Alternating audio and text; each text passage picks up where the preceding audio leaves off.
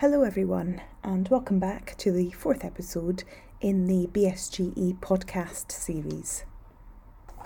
My name is Rebecca Mallick and I'm a consultant gynaecologist at University Hospital Sussex, and I'm also part of the Sussex Endometriosis Centre. This month we're going to bring you highlights of the last BSGE webinar. This was the first ever combined BSGE BSUG webinar and focused on the endoscopic treatment for stress incontinence, looking at which procedure should be first line, essentially bulking agents versus laparoscopic colposuspension. As expected, this provoked quite a lot of debate amongst the urogynaecologists, and both our speakers were very much fighting their corner. Our first speaker was Mr. Dudley Robinson, a consultant urogynaecologist from King's College London, and he was all for bulking agents as the first-line intervention for urinary stress incontinence. And I'm going to share some snippets of his talk with you now. So I'm going to be talking about bulking agents as a first-line treatment for stress urinary incontinence. And for those of you who don't know me, my name's Dudley Robinson, and I'm a consultant urogynaecologist, and I'm working at King's College Hospital in South East London. And these are my relevant disclosures. So over the next 20 minutes, what I'm going to do is ask you to unlearn, and I'm going to ask you to discard those things that you know about bulking agents, which may be false or outdated information. And I'm going to ask you to go with me and look at the myths surrounding bulking agents. And over the next 20 minutes, I'm going to dismiss these myths. So I'm going to show you that in actual fact, bulking agents are effective, that bulking agents are not inferior to traditional continence surgery, that bulking agents have long-term efficacy, and that bulking agents should be used for primary therapy. And I hope after 20 minutes, you'll agree with me that bulking agents should be considered first-line endoscopic treatment for women with stress urinary incontinence. Now, to help me persuade you tonight, I'm going to invite two guests along. And the first of these is Humpty Dumpty. So in Through the Looking Glass, Humpty Dumpty says to Alice, "When I use a word, it means just what I choose it to mean, neither more nor less." And a nice illustration of this is if we go back to the TVT colposuspension data published by Ward and Hilton in 2000. And this shows us very clearly that when we're thinking about efficacy, or if you like, cure, it varies considerably depending on what outcome variable we look at. So you can see in this particular slide, we have success rates of around 90% for cystometry, around 85% for pad tests, dropping down to a combination of subjective and objective, which only gives a success rate of around 30%. But I think you'll probably agree with me that what's most important to our patients is patient satisfaction, which you see here is equal, around 85% for both colposuspension and TVT. So when we're thinking about cure, what we should do is probably think about what Alice has to say. The question is whether you can make words mean so many different things. And I put it to you that cure is one of those words. I think the other important thing to think about is what our patients want. Now, of course, Mel Gibson may be a fair bet about what women may want. Perhaps our co-chairs may be less applicable, but you never know. But what do women want when we're thinking about lower urinary tract symptoms? And this is a study which I originally reported on in 2003, and Rich Flint, who is one of our fellows, reported more recently. So this was a questionnaire-based study asking women what they expected from treatment of their bladder symptoms. And you can see most women are fairly realistic, both in 2003 and 15 years later. And the majority just hope for a good improvement in bladder symptoms. So they don't necessarily want to be completely dry, but they want things to be better and they want their symptoms to improve. So we then went on to ask what treatments they would find to be acceptable. So this to begin with, is my data from 2003.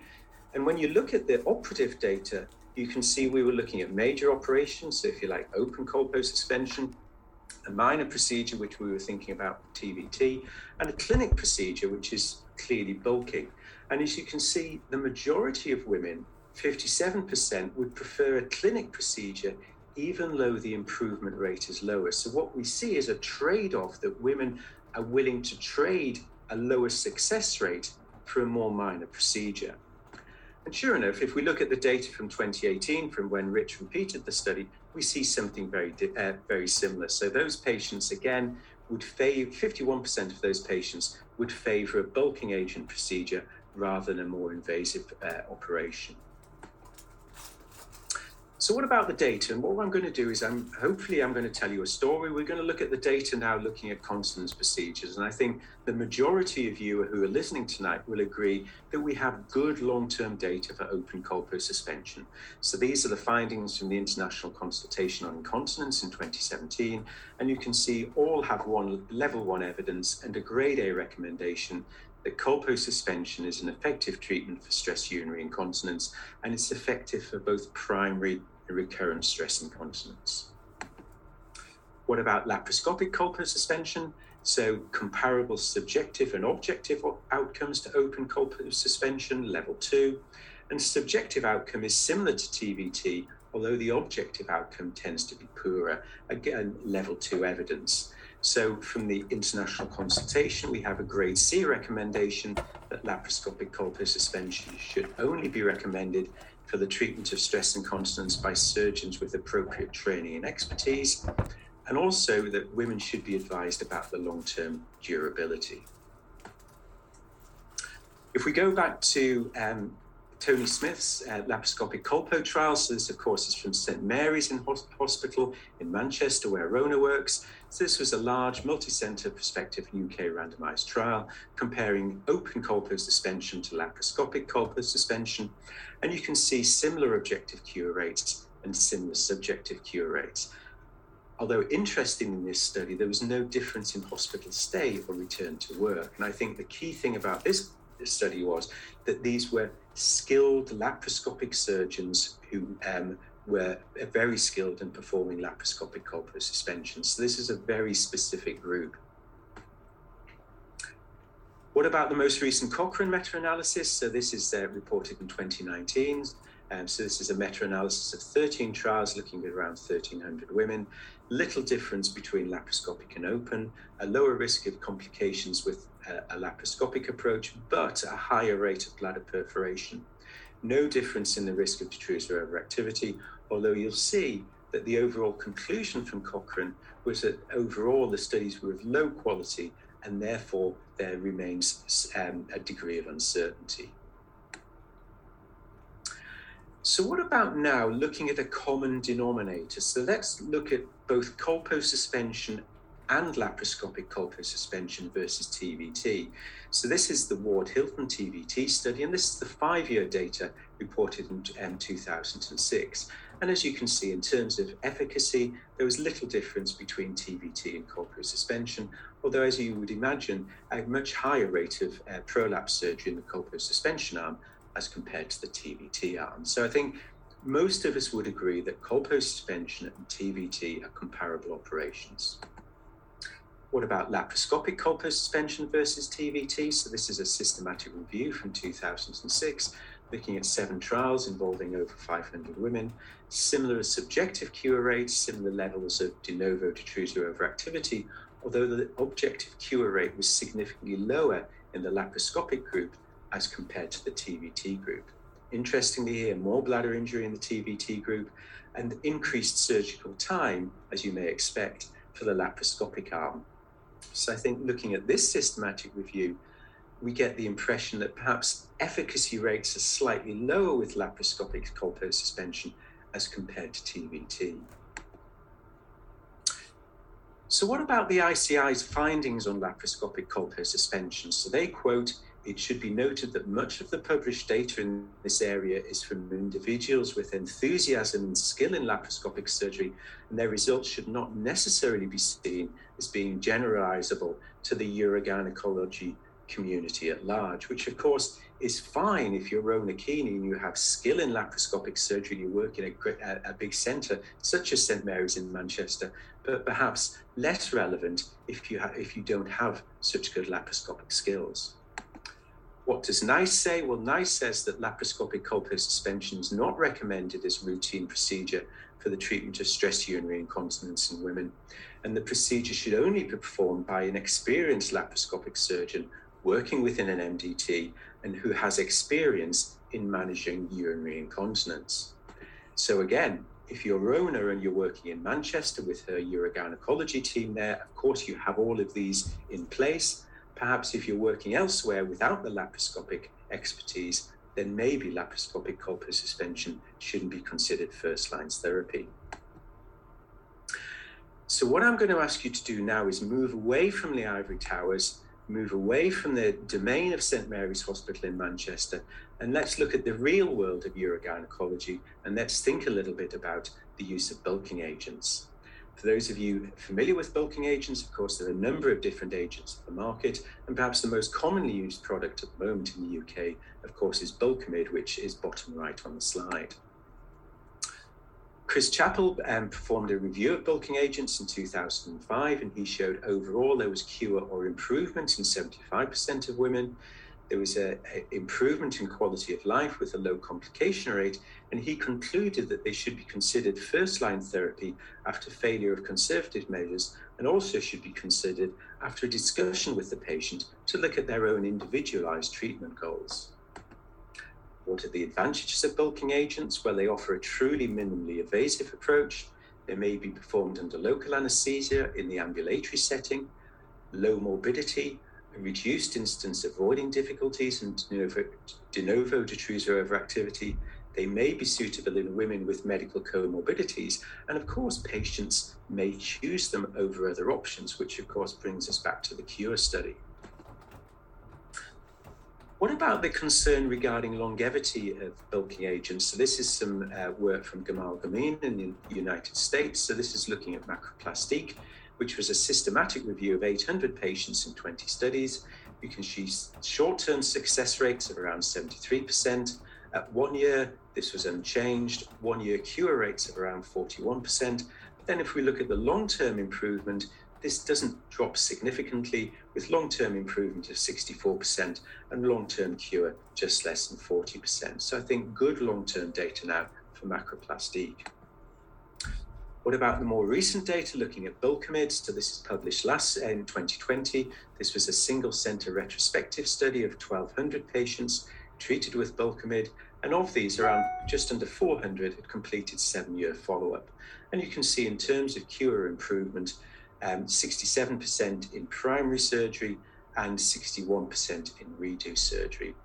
No significant perioperative complications and minimal problems in terms of voiding dysfunction and low urinary tract infections. So I think both of these studies now dispel that myth that bulking agents only work in the short term.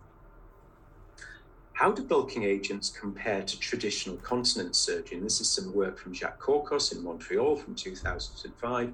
And he looked at bulking agents, in this case collagen, as compared to traditional continence surgery, so bladder neck suspensions, colposuspensions, and autologous slings. In terms of objective outcome, you can see surgery did have a higher success rate as compared to collagen.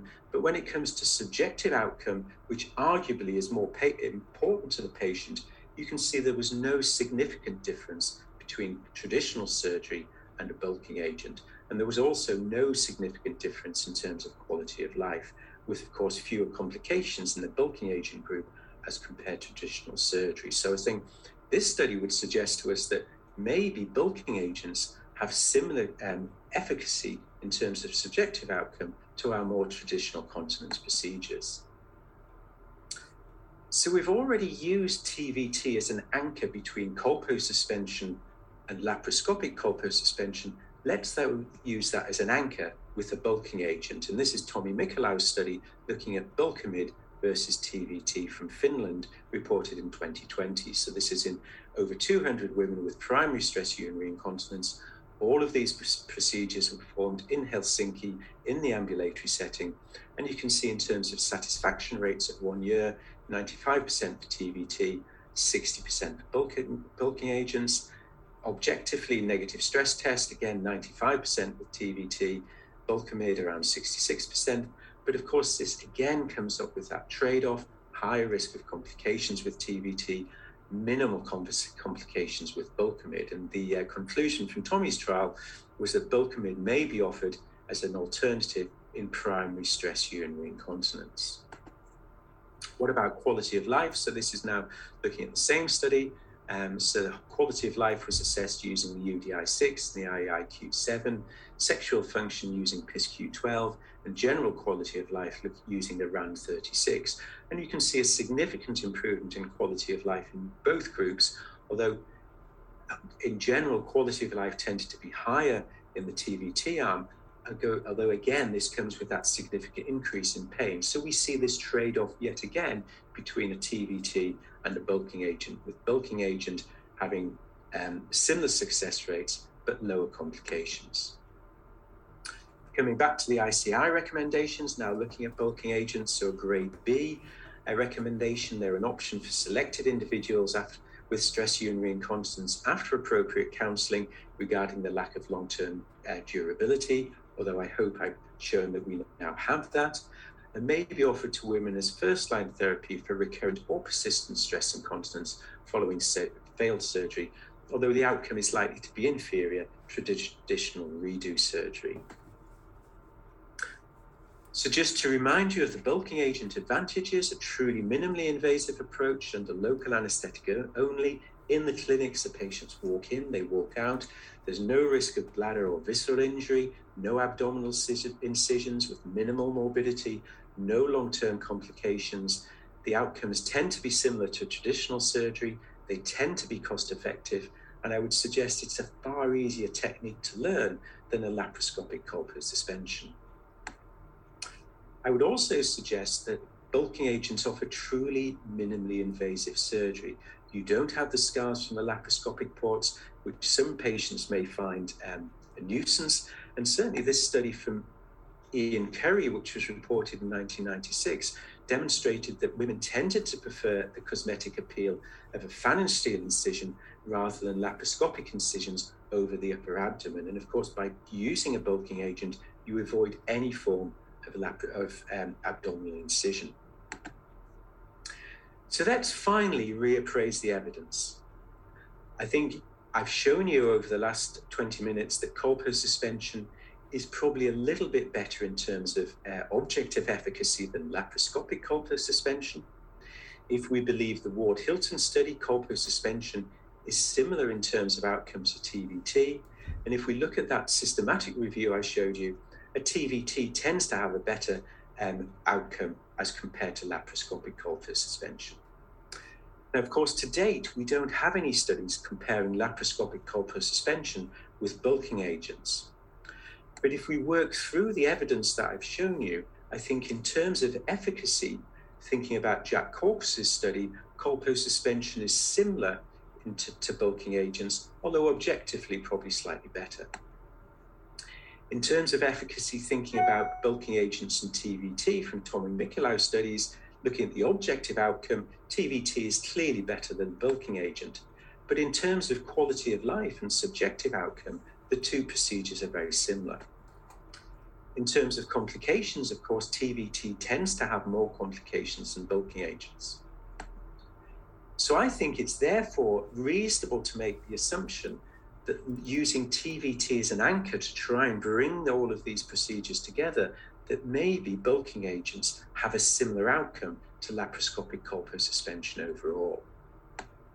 So therefore, I hope over the last 20 minutes, I've managed to debunk the myths that we introduced to you to at the beginning. I propose that bulking agents are effective, that they're non-inferior to traditional continence surgery, that they have good long-term efficacy, and therefore should be considered as first-line therapy in primary stress urinary incontinence. So I'd encourage you to support my side of the motion that bulking agents should be considered first-line endoscopic treatment for women with stress urinary incontinence. A really interesting summary, I'm sure you'll agree. Now, our second speaker on the webinar was Ms. Rhona Kearney, who is a consultant urogynaecologist at Manchester University NHS Foundation Trust, who conversely was all for laparoscopic colpo suspension. as the first line treatment for urinary stress incontinence. And again, I'm going to share her talk with you now. Well, good evening to everybody from Manchester, and I'm delighted to talk about laparoscopic colpus suspension today. Next slide, please. I have no relevant disclosures to make. I thought I'd begin by very gently just reviewing the technique for colpus suspension.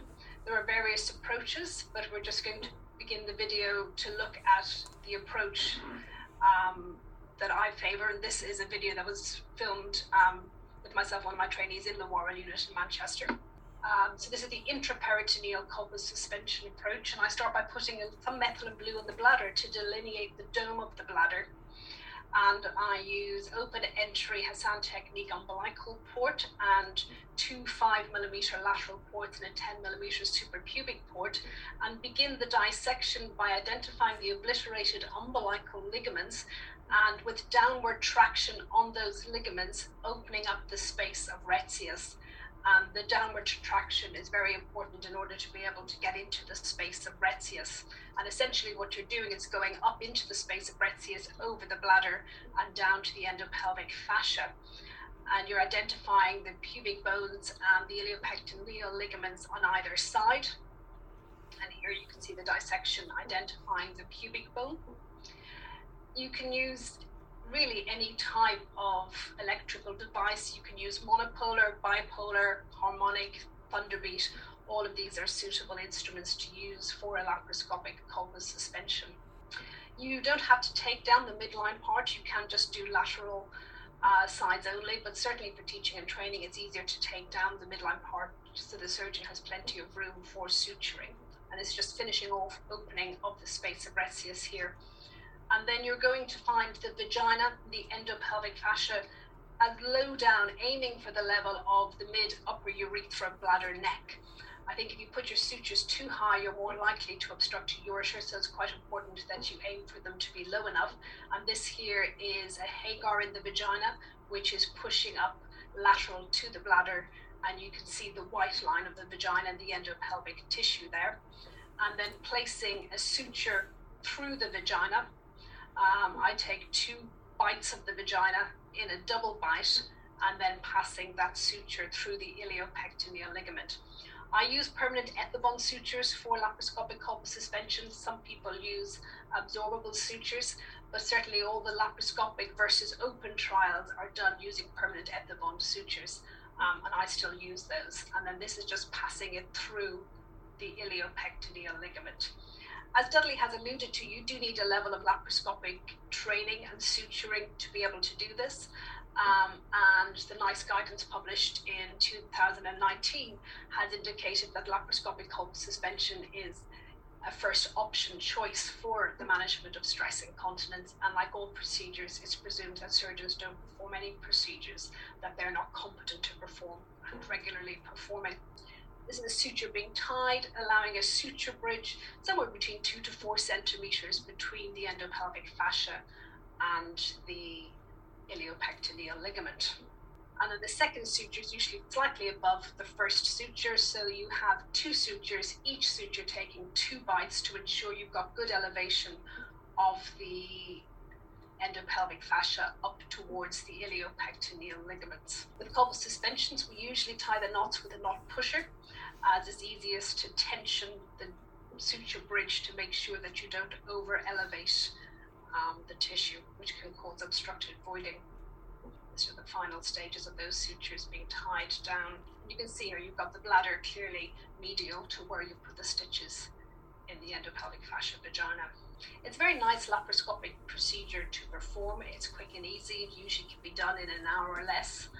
The patients can either go home the same day or they can go home the following day. And this is just showing you the final stitch being tied, and you can see here you've got good elevation of your vagina towards your iliopectineal ligaments. And that's the final view.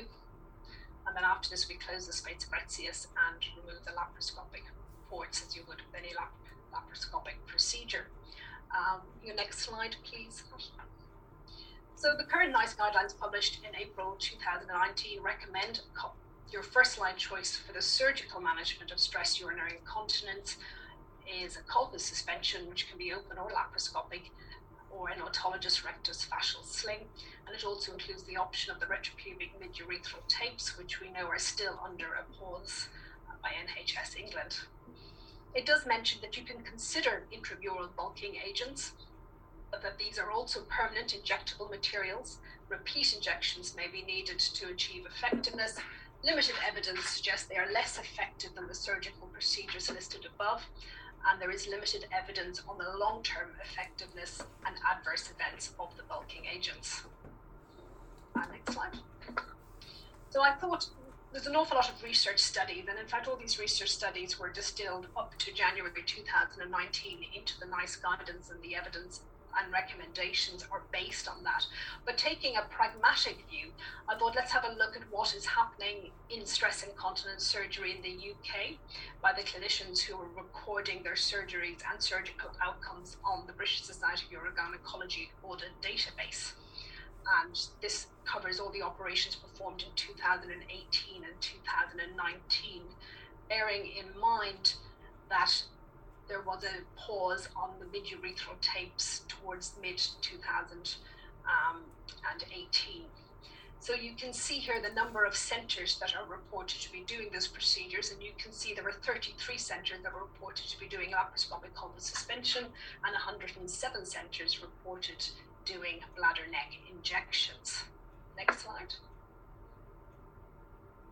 Now, what I think is interesting in this data is if you look at the laparoscopic colpus suspension, in 2008, there were none recorded.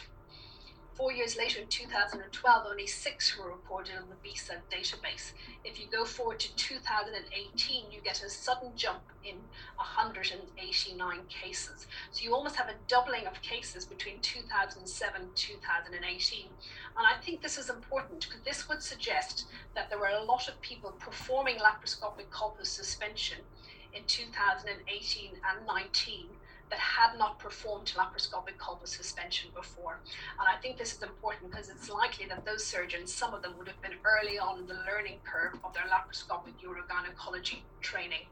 And I think this is relevant for the next slide.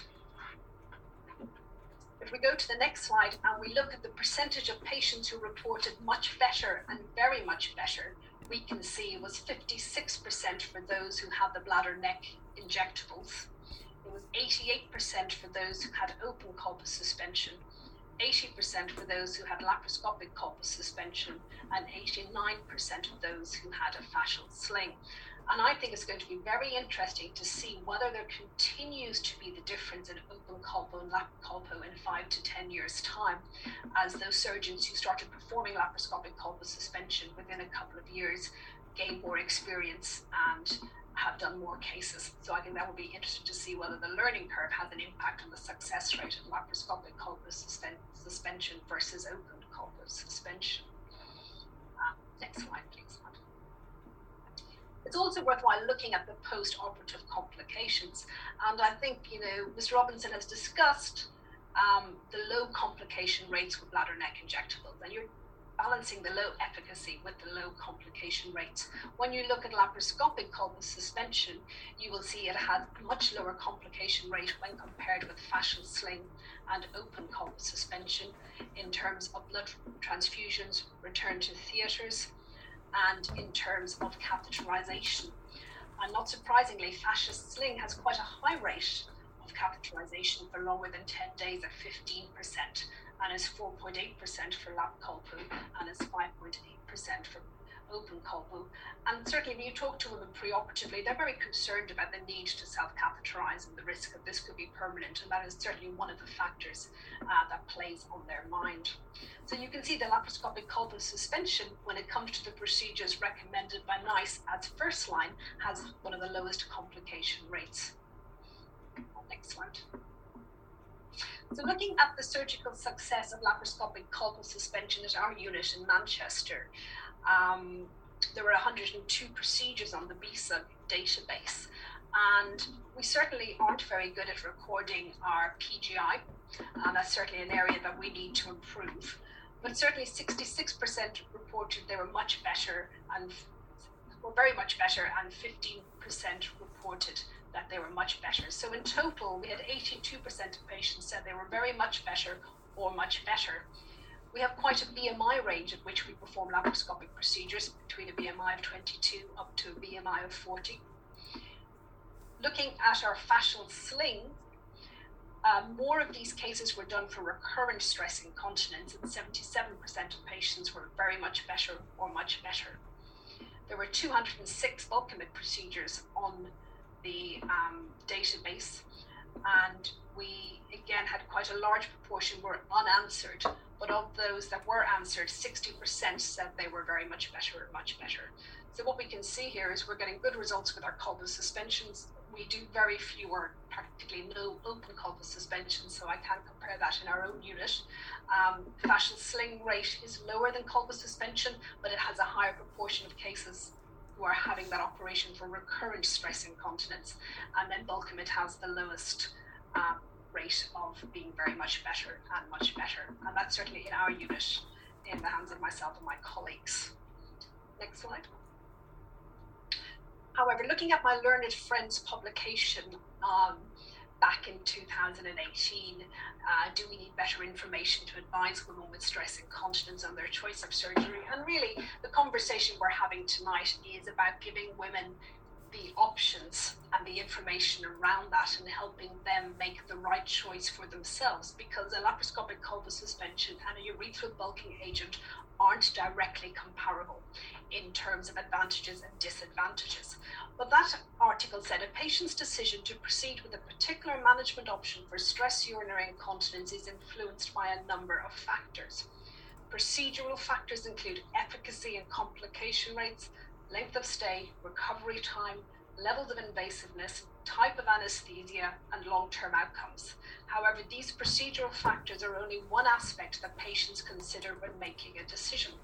Other important determinants include personal factors, professional factors, societal factors, and external factors. In addition, patients also make their choice depending on their own expectations and goals related to the outcome.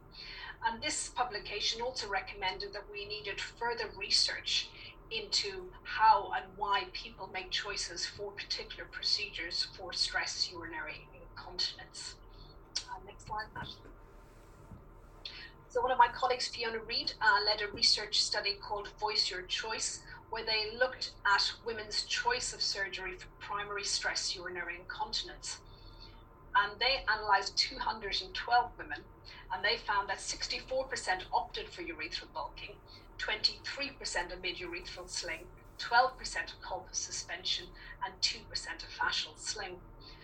But an interesting factor was the hospital type was a significant factor in determining the procedure chosen.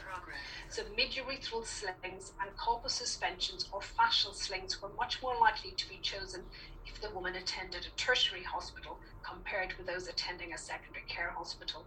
And I think there's something about how we offer choice to women, particularly if it includes a procedure that we ourselves do not routinely perform. Next slide.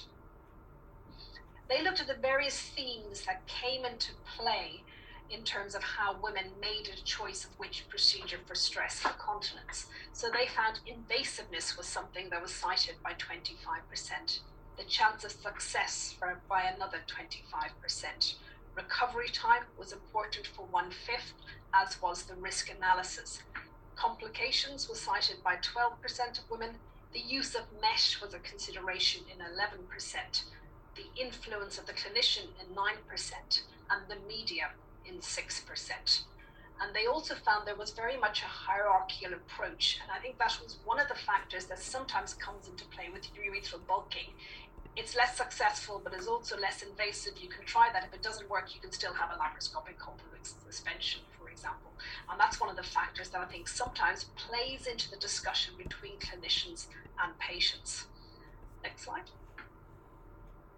So with experienced surgeons, the results are as good with laparoscopic colbus suspension as open, with fewer complications, including less pain, shorter stay, and fewer readmissions. The main disadvantage with colpus suspension is the increased risk of developing prolapse. And when you look at the reoperation rate following colpus suspension, it is greater than that following a fascial sling or, in fact, mesh tape, and it's mainly related to the increased risk related to prolapse. But ultimately, there are numerous factors involved in decision making, and we do need further research to understand how we should best present information on incontinence surgery to patients. And certainly, having been involved in the development of the NICE patient decision aids for surgery for stress urinary incontinence, we got wide-ranging feedback from patients and clinicians, and it's very difficult to get this right, but it's something that is definitely worth further researching to ensure that we have a range of ways we can present information to patients so they can make the decision that's right for them. I think another factor we have to mention at the moment is COVID recovery. We do need to think about the impact of the choices we make and the choices patients have in terms of how long it's going to take them to access surgery and how important the need for repeat procedures may be in view of the overall COVID backlog. So these are all factors that I think we need to consider going forward. But thank you.